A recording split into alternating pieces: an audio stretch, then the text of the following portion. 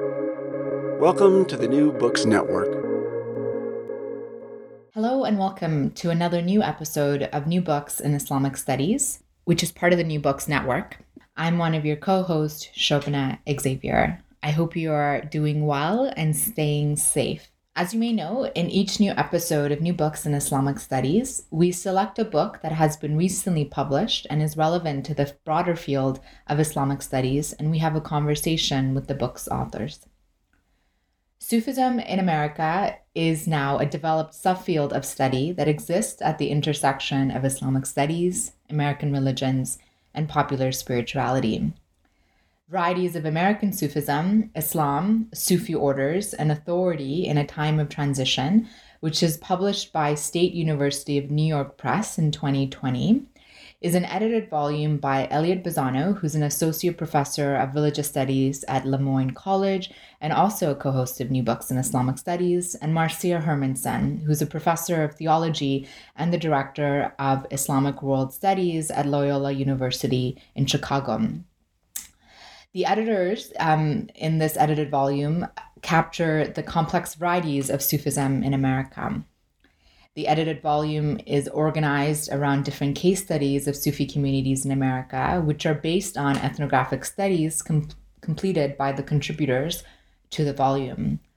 Some of the Sufi communities discussed include the Nyati order, the Golden Sufi Center, Mevlevi order, Alami Tariqa, Ansari Qadari Rufai Tariqa, and the Tijani order, just to name a few.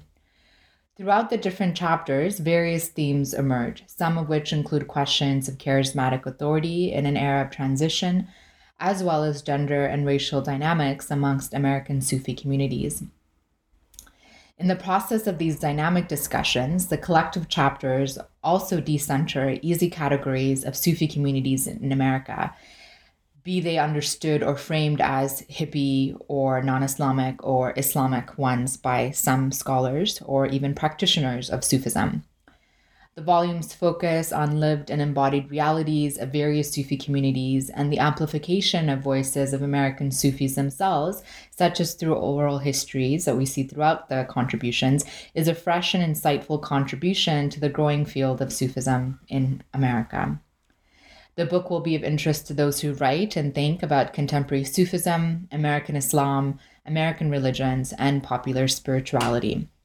In my conversation today with Professors Elliot Bazzano and Marcia Hermansen, we spoke about the academic and also the popular development of the study of Sufism in America, the dynamics of insider and outsider status, and the challenges it poses to writing about Sufi communities that one may be studying, Sufi rituals and embodiment, in addition to reflecting on the future of this growing field of study.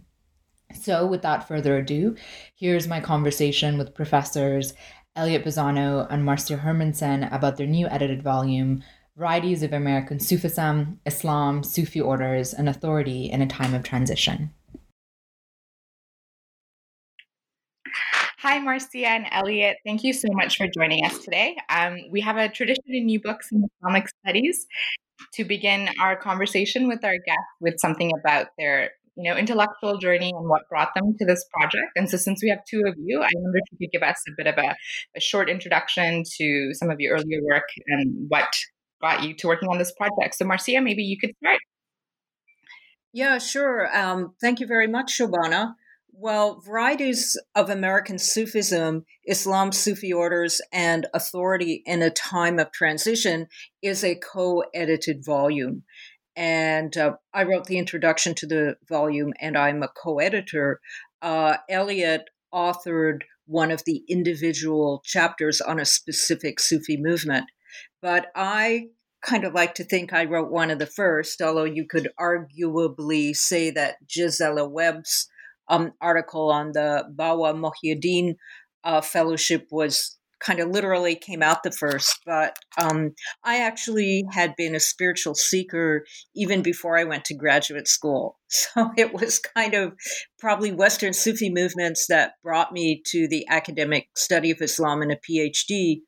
And I studied the classical tradition and Arabic and languages. But in the 90s, I was asked to do an article on Sufi movements in the West. And since it had been my personal project to check out any Sufi sheikh that I heard about, I just put together everything I knew and then called up a few friends. And I authored that article. I think it came out in maybe 1995 in the Garden of American Sufi Movements, Hybrids and Perennials.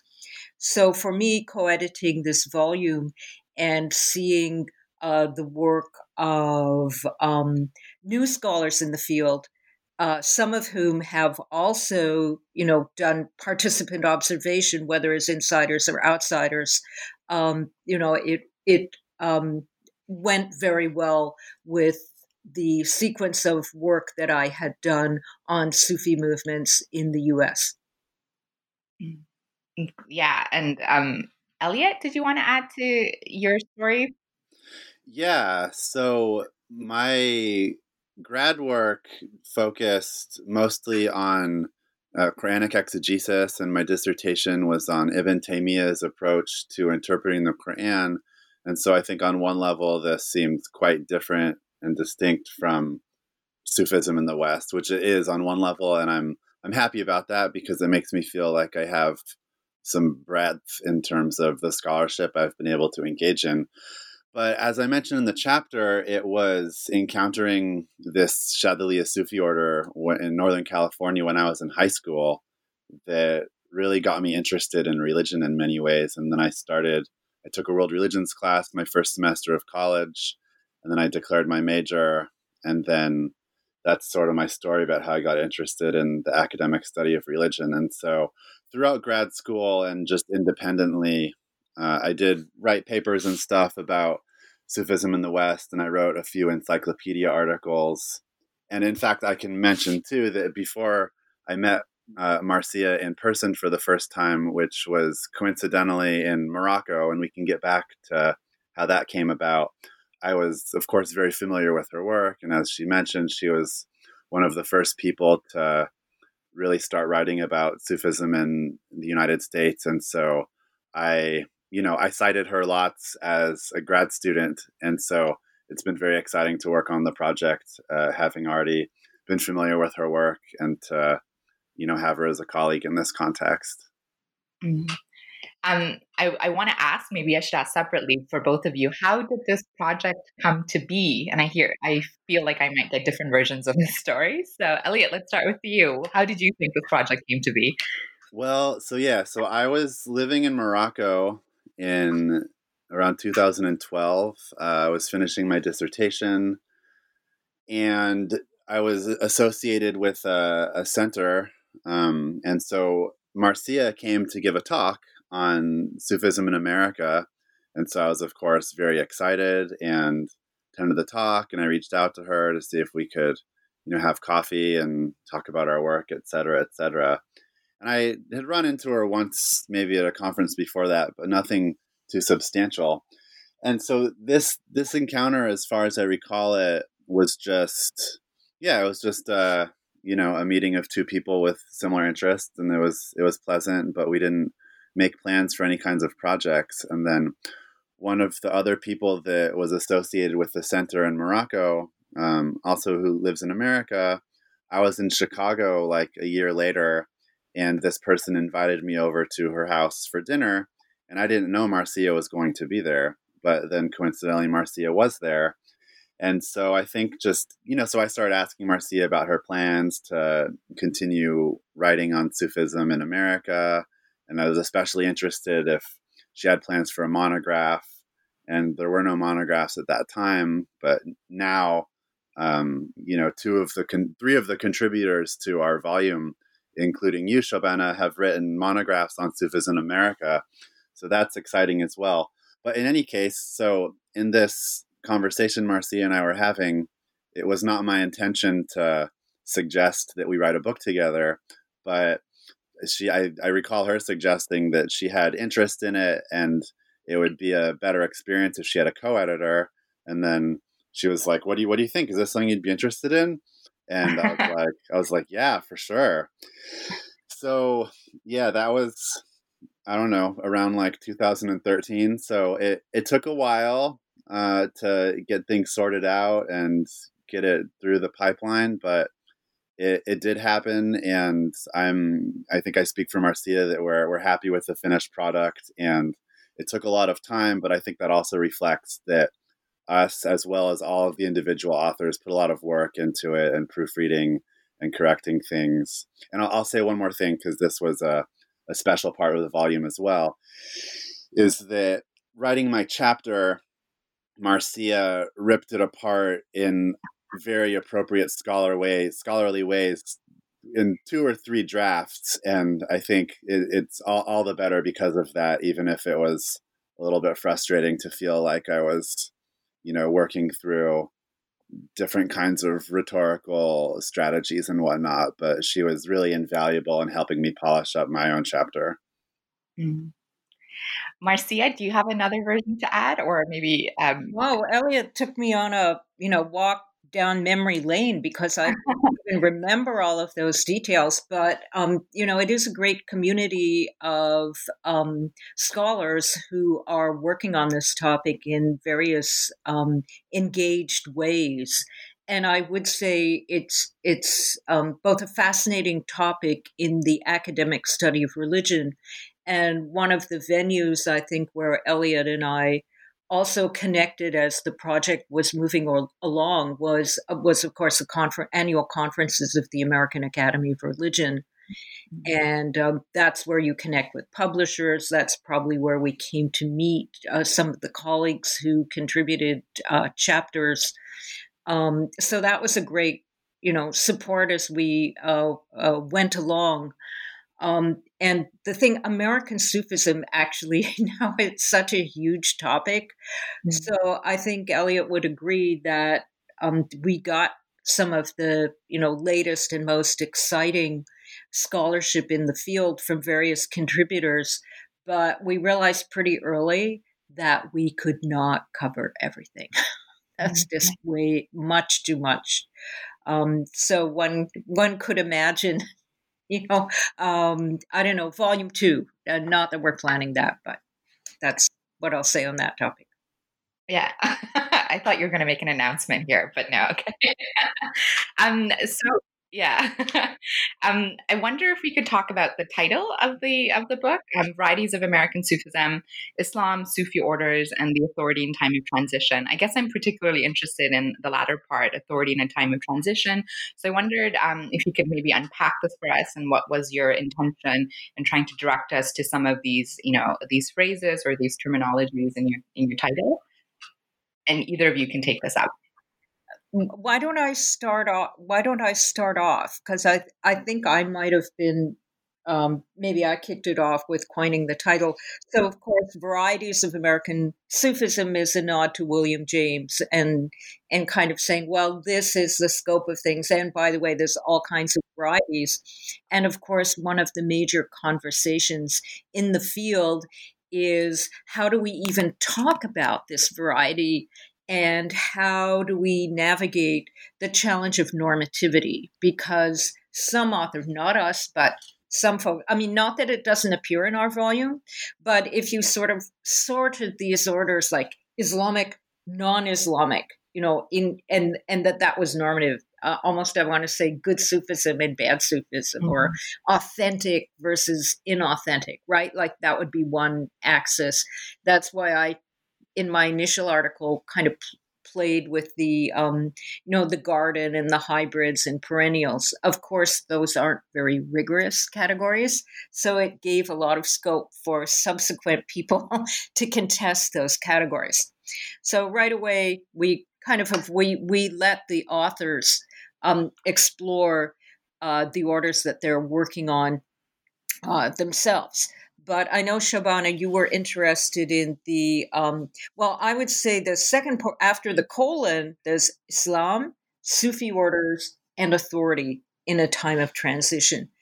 And of course, Islam has changed. So most of these orders that are discussed in the book are fairly recent phenomena in the American context. Not all, of course, everything goes back to Inayat Khan, who came in the early 1900s. But the real explosion, if you will, or proliferation in American Sufism comes possibly in the late 70s or even into the 80s with the arrival of more immigrants. And of course, for Americans, the understanding or the public face of Islam is constantly changing, right? So it's how is that? How do these orders change over time? So one of the um, original things about many of these chapters is that the authors have spent extensive time with these movements, and they're able to document the way that they have adjusted to both the kind of popular cultural situation of Islam and Muslims, the political shifts in that understanding. So that has impacted. So that's the first part. Now, Sufi orders, or turuk, the singular tariqa. So is that really, I don't know, the main identifying factor of a group in America, of a Sufi group in America? And I think you have different takeaways from the chapters in the volume. And of course, even beyond the volume, more recently, one can say both globally and in the US, there's kind of almost beyond the Sufi order. So, what do you gain and lose by emphasizing the idea of these traditional Sufi orders? And of course, what does being part of a Sufi order even mean? So, Sufism, perhaps for those who are listening and are a little bit new to the subject, is an initiatory tradition. One finds a spiritual master, one affiliates, and these orders have their own traditions and their own practices. So, talking about Sufi orders allows one to say, well, is it mainly about being in a particular movement or order, or is there a larger Islamic framework that determines authenticity? And we get different answers to that across the chapters. And of course, in a time of transition, yes, the orders are transitioning, American culture is transitioning, religion is transitioning, and Islamic identity is transitioning. Mm. Elliot, did you want to add anything? I think Marcia gave a pretty thorough account. I would perhaps underscore that we did have to make a decision at some point about focus. And so, would we be focusing on Sufi themes or charismatic leaders or things like that? And so, deciding to focus on particular orders or movements gave us a certain kind of structure that, made us exclude things like, for example, a similar kind of book could have had a chapter about like Hamza Yusuf, for example. And so given that who's a very famous, public Sufi scholar and preacher in the United States, but since we were focusing on particular Sufi orders, that didn't make sense. And so I think it was helpful for our authors in that regard to have that kind of focus. And I think the different case studies are really getting at some of the themes of the title, but overall what you're trying to highlight in terms of the landscape of American Sufism and like the deep complexity that it's embedded in. And Marcia, you had the challenge of doing the introduction to this volume. So maybe you could walk us through some of the things you wanted to highlight in your introduction, especially in light of someone who's written on this since 1995, as you said. What was it like to come back to this and like reflect on it in 2020? Did you have kind of a sense of nostalgia, or was it interesting for you to reflect on the field, one that you developed? Well, something, the wonderful thing about a topic such as Sufism in the United States or Sufism in the West is once you have, what shall I say, gotten the basics down and done an overview, that kind of academic writing can become the gift that keeps on giving, which is you can revisit your conclusions and revisit the data every decade or so, right? Because these things are not static. So an introduction to a co-edited volume, one thing you want to do is, of course, highlight and even briefly summarize the individual chapters. and that's the latter part of the introduction. And then the earlier part of the introduction is framing the subject. So part of the perhaps challenge or task that the way that I saw it was to speak about the types of orders that are covered in the volume, and then just fill in a few of the gaps about the orders that were not so much. So I suppose there's a theoretical um, challenge or a theoretical question that Elliot and I, and even yourself, Shobana, could talk about, which is really the Sufi order, maybe like with a capital O order, the most salient feature, or are we in the era of the post, what I call, what I coined maybe, the post Tariqa Sufism? So Elliot inevitably mentioned Hamza Yusuf. So certainly in the Muslim community, or let's say the growth edge in terms of numbers in Sufism in the West, are much more diffuse. So sort of post 1995, you have, especially, not exclusively, but probably the majority of young Americans who become interested in Sufism do it through the lens of being the children or grandchildren of immigrants from the Muslim world, kind of getting back to tradition, looking for authenticity, and almost tariqa, because the image of Sufism changes. So one, it's sort of like, again, the good Sufism, and for many of these young people, the good Sufism aligns with the practice of Islam and Islamic law, and so on. So that is not the topic of the individual chapters in the book, but inevitably some of the Sufi movements in America that are covered in the book either accommodate by becoming more Islamic, or using more terms from Islamic law, or awareness, or some of them may bifurcate, or some of them, that's really not part of their understanding of what being in a Sufi order means. So the introduction takes on these broader framings of what's going on with the image of Islam in the West, what's going on demographically. So one of the important contributions of the book is that we have an article that focuses on Sufi movements among African Americans in New York, specifically a Tijani Faida movement among African American Muslims, who themselves, the author Rasul Miller interviews individuals who sort of came through the Nation of Islam and visited traditional mosques, and then met a charismatic Sufi teacher from Senegal, and how their ultimate concern, shall we say, personally, spiritually, and politically, found a response, or found meaning within this particular Sufi order. So the introduction provides shall we say, a historical and a religious studies context to the material in the chapters, and also goes a little bit beyond them in situating these particular movements. Mm. Elliot, did you want to add anything about the introduction and like framing the project?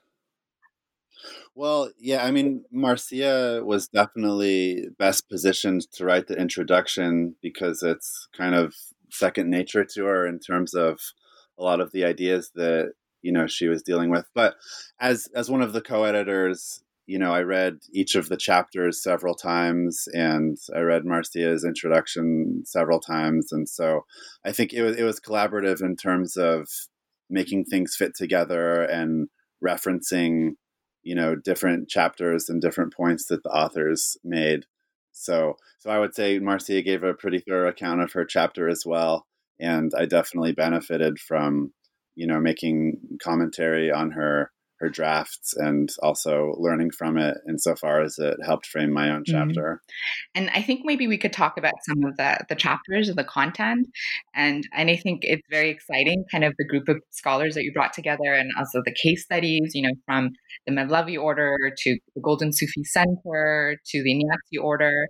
And Elliot, here you have your own chapter as well on your own research. And one of the things I perhaps wanted to ask you about, and that you highlight in your work on the Shahadili Sufi order in America, is the kind of the dynamic of insider outsider, especially as you're doing ethnographic work, because I think that was one of the themes that were kind of weaved throughout all of the chapters that some of the authors were contending with.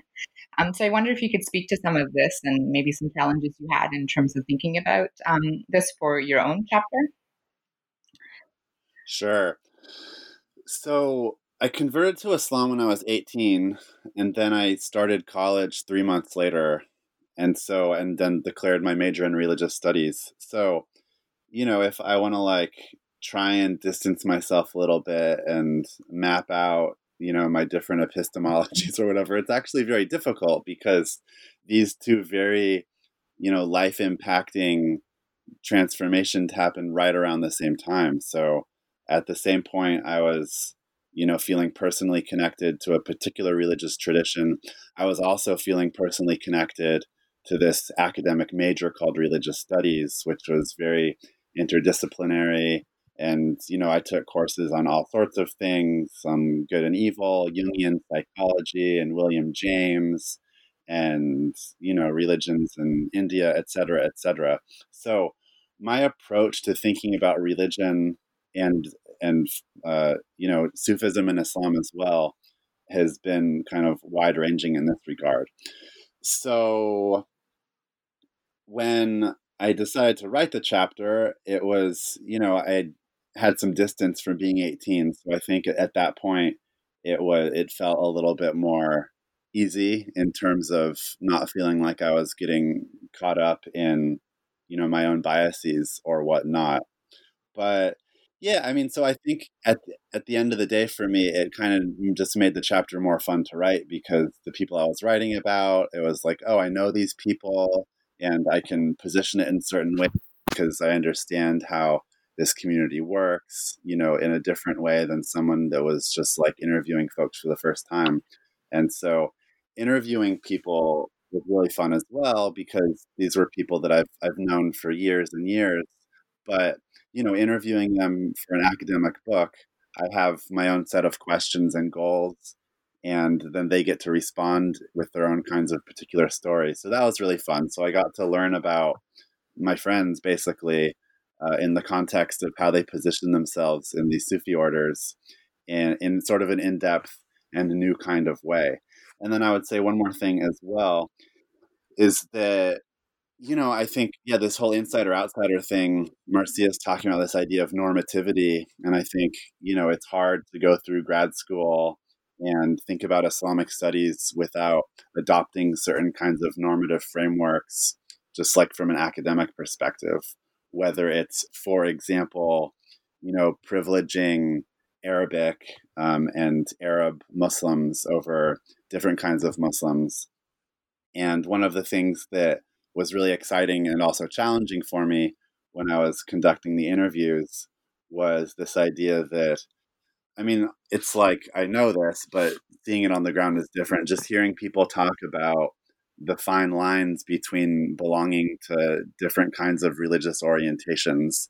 And so the chapter really made me think about, and then also editing the book more broadly and thinking about the distinctions between non-Islamic or un-Islamic or sort of Islamic. These are all imperfect terms, and how this just fits into people's actual lived experiences. Because in the context of my chapter, especially at the beginning of the Sufi order's life in America, it was almost exclusively white converts.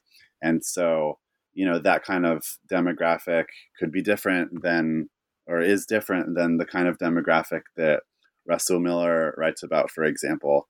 And so, so the experience of writing my chapter, interviewing people, and then editing the book as a whole, I think it gave me a more, not just sympathetic, but sophisticated understanding of how complex and complicated people's personal and communal religious identities are. And I think it really made me more open-minded in a productive way as a scholar. It's very interesting. I mean, I think even with your chapter and the title, I think of your chapter, the Shahadiliya Sufi Order, Traditional Islam Meets American Hippies, and a lot of the other groups, such as, William Roy Dixon's chapter, the Golden Sufi Center, a non-Islamic branch of the Naqshbandiya Mujahidiyya. Many are really struggling with this idea of labeling and categorizations. And I would say I struggle with this a lot in my work on this as well. So I wonder if both of you can reflect. I mean, you've both hinted at it and spoken to it, but if you could say more about kind of how do we label, we move away from labels, non-Islamic, Islamic, hippie, white Sufis. It seems like a lot of the people in the field are really trying to figure this out or, signal to this with kind of really deep conundrum of studying Sufism in the West? Yeah, I think if I can kind of say a little bit that relates to what Elliot just said, and but it also I think fits with your question, is a word that comes into my mind is decentering, right? So Elliot spoke of, let's say, normativity within the academic study of Islam. So we also have this other conversation about the academic study of religion and the academic study of Islam within that.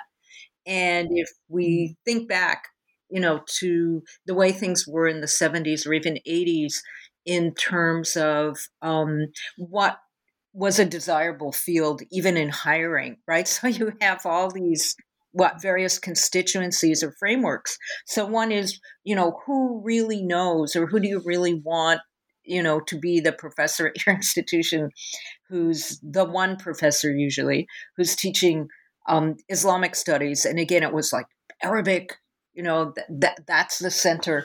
But interestingly, Sufism used to be one of the most desired. That was because that was kind of the 60s, 70s, world religions, universality, Sufism, and experience, right? So this is about religious experience. So religious studies is really about the experience of religion, which again, we're back to the Varieties and William James, right? Kind of thing, rather than texts. And I think there's been maybe some movement away, some suspicion of that, whether suspicion of the insider, suspicion of universality. But also I think we are still grappling with, what draws what draws students, and maybe what draws us to the study of religion. So the mystery and fascination of some of the movements in this book is, after all, most of these are usually very small, almost micro movements, right? So from the standpoint of sociology of religion, how do they persist? How are they going to continue or routinize that charisma? So I didn't mention the authority in the title of the book. So one of the things we asked the authors to focus on was authority, and how do these movements draw, kind of what's in it for the participants, and then can that even be communicated to a broader audience? Was this something that happens in a certain moment of time that is not going to persist? How are these movements going to remain relevant? How is succession going to be navigated? And just, what is the thing that makes participation in such a small movement that in the mainstream culture is not very normative, might be considered odd or eccentric? So back to the hippies in Eliot's title, yeah, that was a thing in the 60s and early 70s. But, what does that look like now? So it's also kind of a decentering of American religion and how to study American religion, and a decentering of the academic study of Islam. With defy labels. Yeah, so since we've brought up the term hippies, which I put in my the title, and I wear sandals to class regularly, and I'm from Northern California, so I kind of just embrace this in a certain regard about where I come from. And I did my undergraduate work at Humboldt State University in Northern California, which has like a very high concentration of people wearing dreadlocks and smoking marijuana in public and things like that. And so I intended the title, as somewhat like shock value: traditional Islam meets American hippies. Like, what does that mean?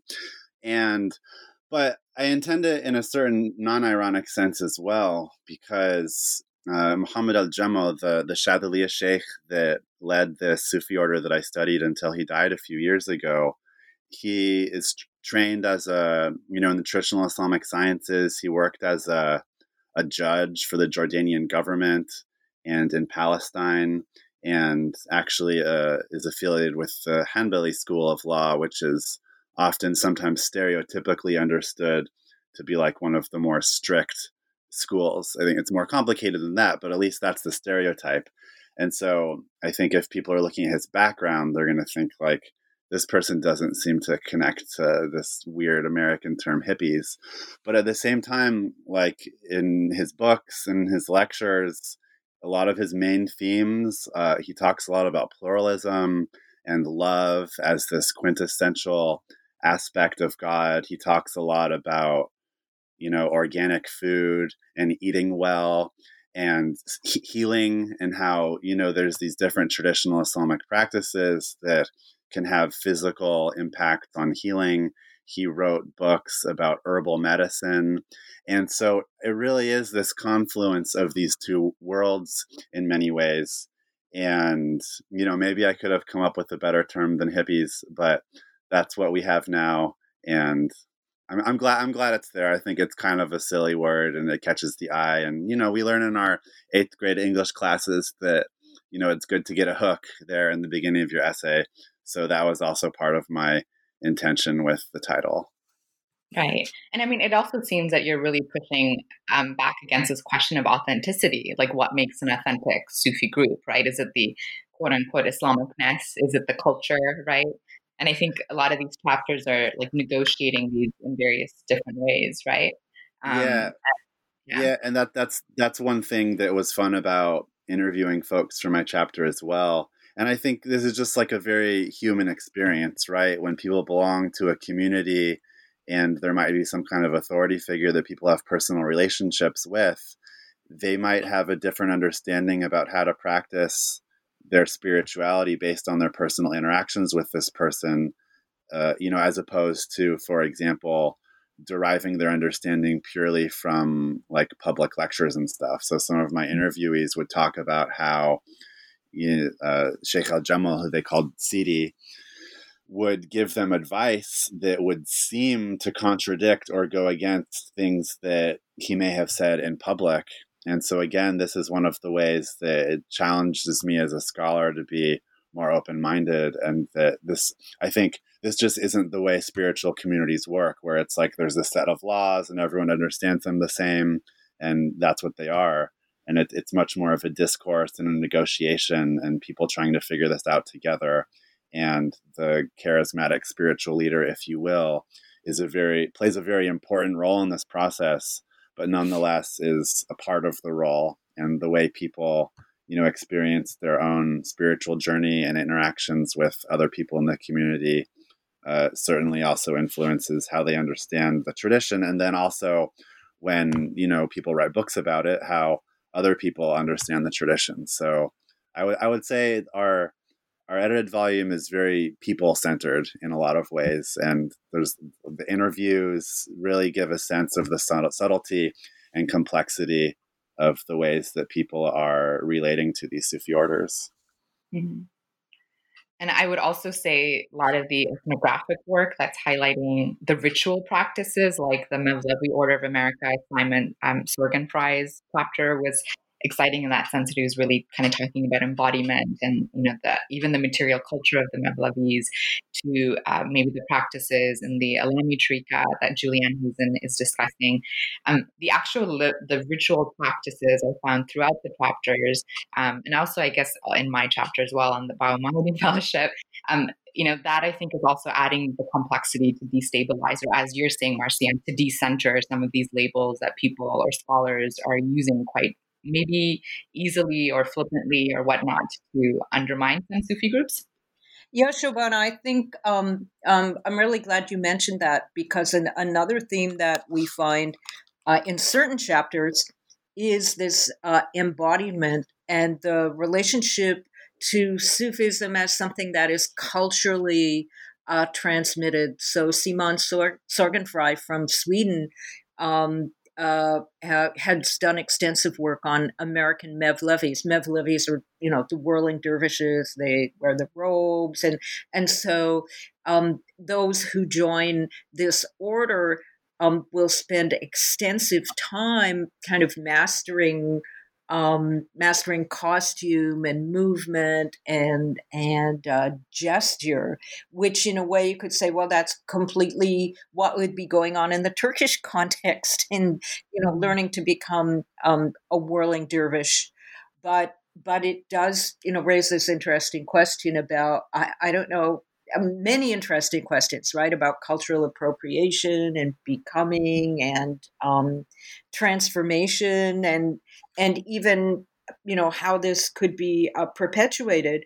And then at the other end of this, and particularly, I'm thinking of our situation right now during this pandemic of everything going virtual.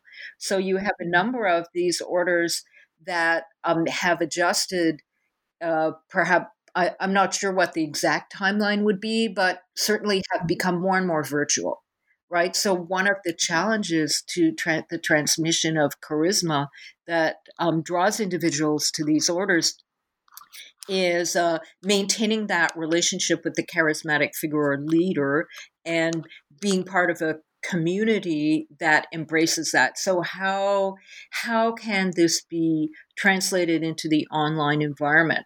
So you almost have a contrast between you have to be right there and be wearing the robes and be moving your body in a certain way to, you can go online and be part of this kind of global affinity or global affective experience that does not require a particular place or a particular body or a particular physical way of being. So that's another kind of decentering, and it's almost like multi-centering. Right. Sufism on cyberspace, yeah. And I think Robert Rosenthal has a book on that with the Iñaki Order, but in this chapter, or in this edited volume, I think Genevieve Merceau-Dolphin is engaging with it with the Iñaki Order, and also Melinda Krokos brings it up with the Ansari group, yeah. I wonder if we could take a step back and kind of look at the big picture. And do you have any sense or projections of, what the next kind of iteration of studies on Sufism in the West or in America are going to look like, or what directions that scholars are going? Because I think this ethnographic project is kind of the first of its kind in terms of bringing together scholars who are looking at really lived experience of Sufism. But what's your sense of the future of the study? Well, I'll say something related to this, and also what you said earlier, just about things moving online and how do charismatic leaders, or even I think just like teachers, how do you communicate with people and connect with people when you can't do it in person? And I think, as academics, and as a lot of academics listening to this, that's like exactly the challenge we're facing right now outside the context of Sufi orders mostly. But nonetheless, it's like we have students that we care about and we're used to interacting with them in person. And so how do we adapt and find meaning in this new context? And so I think, at least in the next several months, that's there's a similar analogy to be made for how Sufi groups are communicating with each other and what happens when you lose the in-person aspect, especially something like a group dhikr or remembrance chanting practice. Of course, people do it virtually, but it's like imagining a choir, right? What happens when you have a choir of 20 people in one room making sounds and hearing each other versus on Zoom where maybe you're like, did you hear me? That make sense? And so I think we're in uncharted territory. Well, I'll say also say something about that because it interests me. Yeah. So I think we have the piece of Sufi studies, and then the piece of what's going on with the kinds of movements or beyond that that are being looked at in this volume. And by the way, one thing that I can say is I'm co-editing another volume with Saeed Zarabi Zadeh. He's a European scholar of Iranian origin based in Germany. And our volume is about Sufi movements in the West. So I know, Shabana, you're interested in the expression global. Oh, and Shabana has a chapter in that book, by the way. So Shabana speaks about the global West, right? So I think one thing that's going on in the field is that studies of of course, these orders were never, so one of the challenges is not only are these orders, to more or less degree, have some connection with usually some is Muslim culture, right? Like India, is it India? Is it Turkey? Those seem to be the major ones. So Eliot's Shadaliya were a little unusual because they have actually had this link to Palestine or to the Arab Middle East. So there's that, but there's also these teachers might be known in one or another European country. Or in the case of the Inayati order, they have followers in Pakistan or in Turkey. So, so that sort of globalization or global Sufism or various iterations of Sufism in the West. So one way, so I know, Shabana, you're interested in the history of Sufism in Canada, for example. So what does the Canadian context bring, kind of uniquely? Is there some Canadian? So I'm almost thinking of a theory of religion in Canada, like how is it distinct from religion in the United States, and how could studies of Sufism shed light on that, right? And what are all these layers? And so that's one thing about the academic study of Sufism. I know that chapter authors for this volume want to get together and form some kind of regular meeting group, which might eventually become an association, right, for the study of Sufism in America. And then the orders themselves, like what's the future? I mean, these are pretty small groups. Some of them, I would say, demographically are not attracting a lot of younger people. Why not? Is it like, the counterculture is graying, is more than graying? What's the future of these kind of groups? So that's another, like, looking to the future. What's the future of these kind of groups? Yeah, all of that is like very exciting. I guess as someone who's invested in the field as well, I know I'm very mindful of your time, especially because we all have teaching responsibilities. So before I let you go, Marcia, you've mentioned some projects you're working on already, but is there other projects you want to let us know about? And then Elliot, you could also tell us what we could expect from you in terms of projects in the future. I think the most relevant to this conversation is that there's a Brill, E.J. Brill, the publisher, is going to have a series of handbooks on various aspects of Sufism. So Sufism in the West, global West, whatever, is just one of those many handbooks, and I'm one of the editors of that series. So that's something that I'm working on right now, and anyone who's interested in my work can visit my academia.edu site. Maybe that would be the best place to get up to speed on it. Awesome. Great. Elliot? Yeah, I'm still continuing to work on Quranic exegesis and Ibn Taymiyyah, and of something I've been working on for a long time. So now I'm saying it publicly, so I've got to get on it.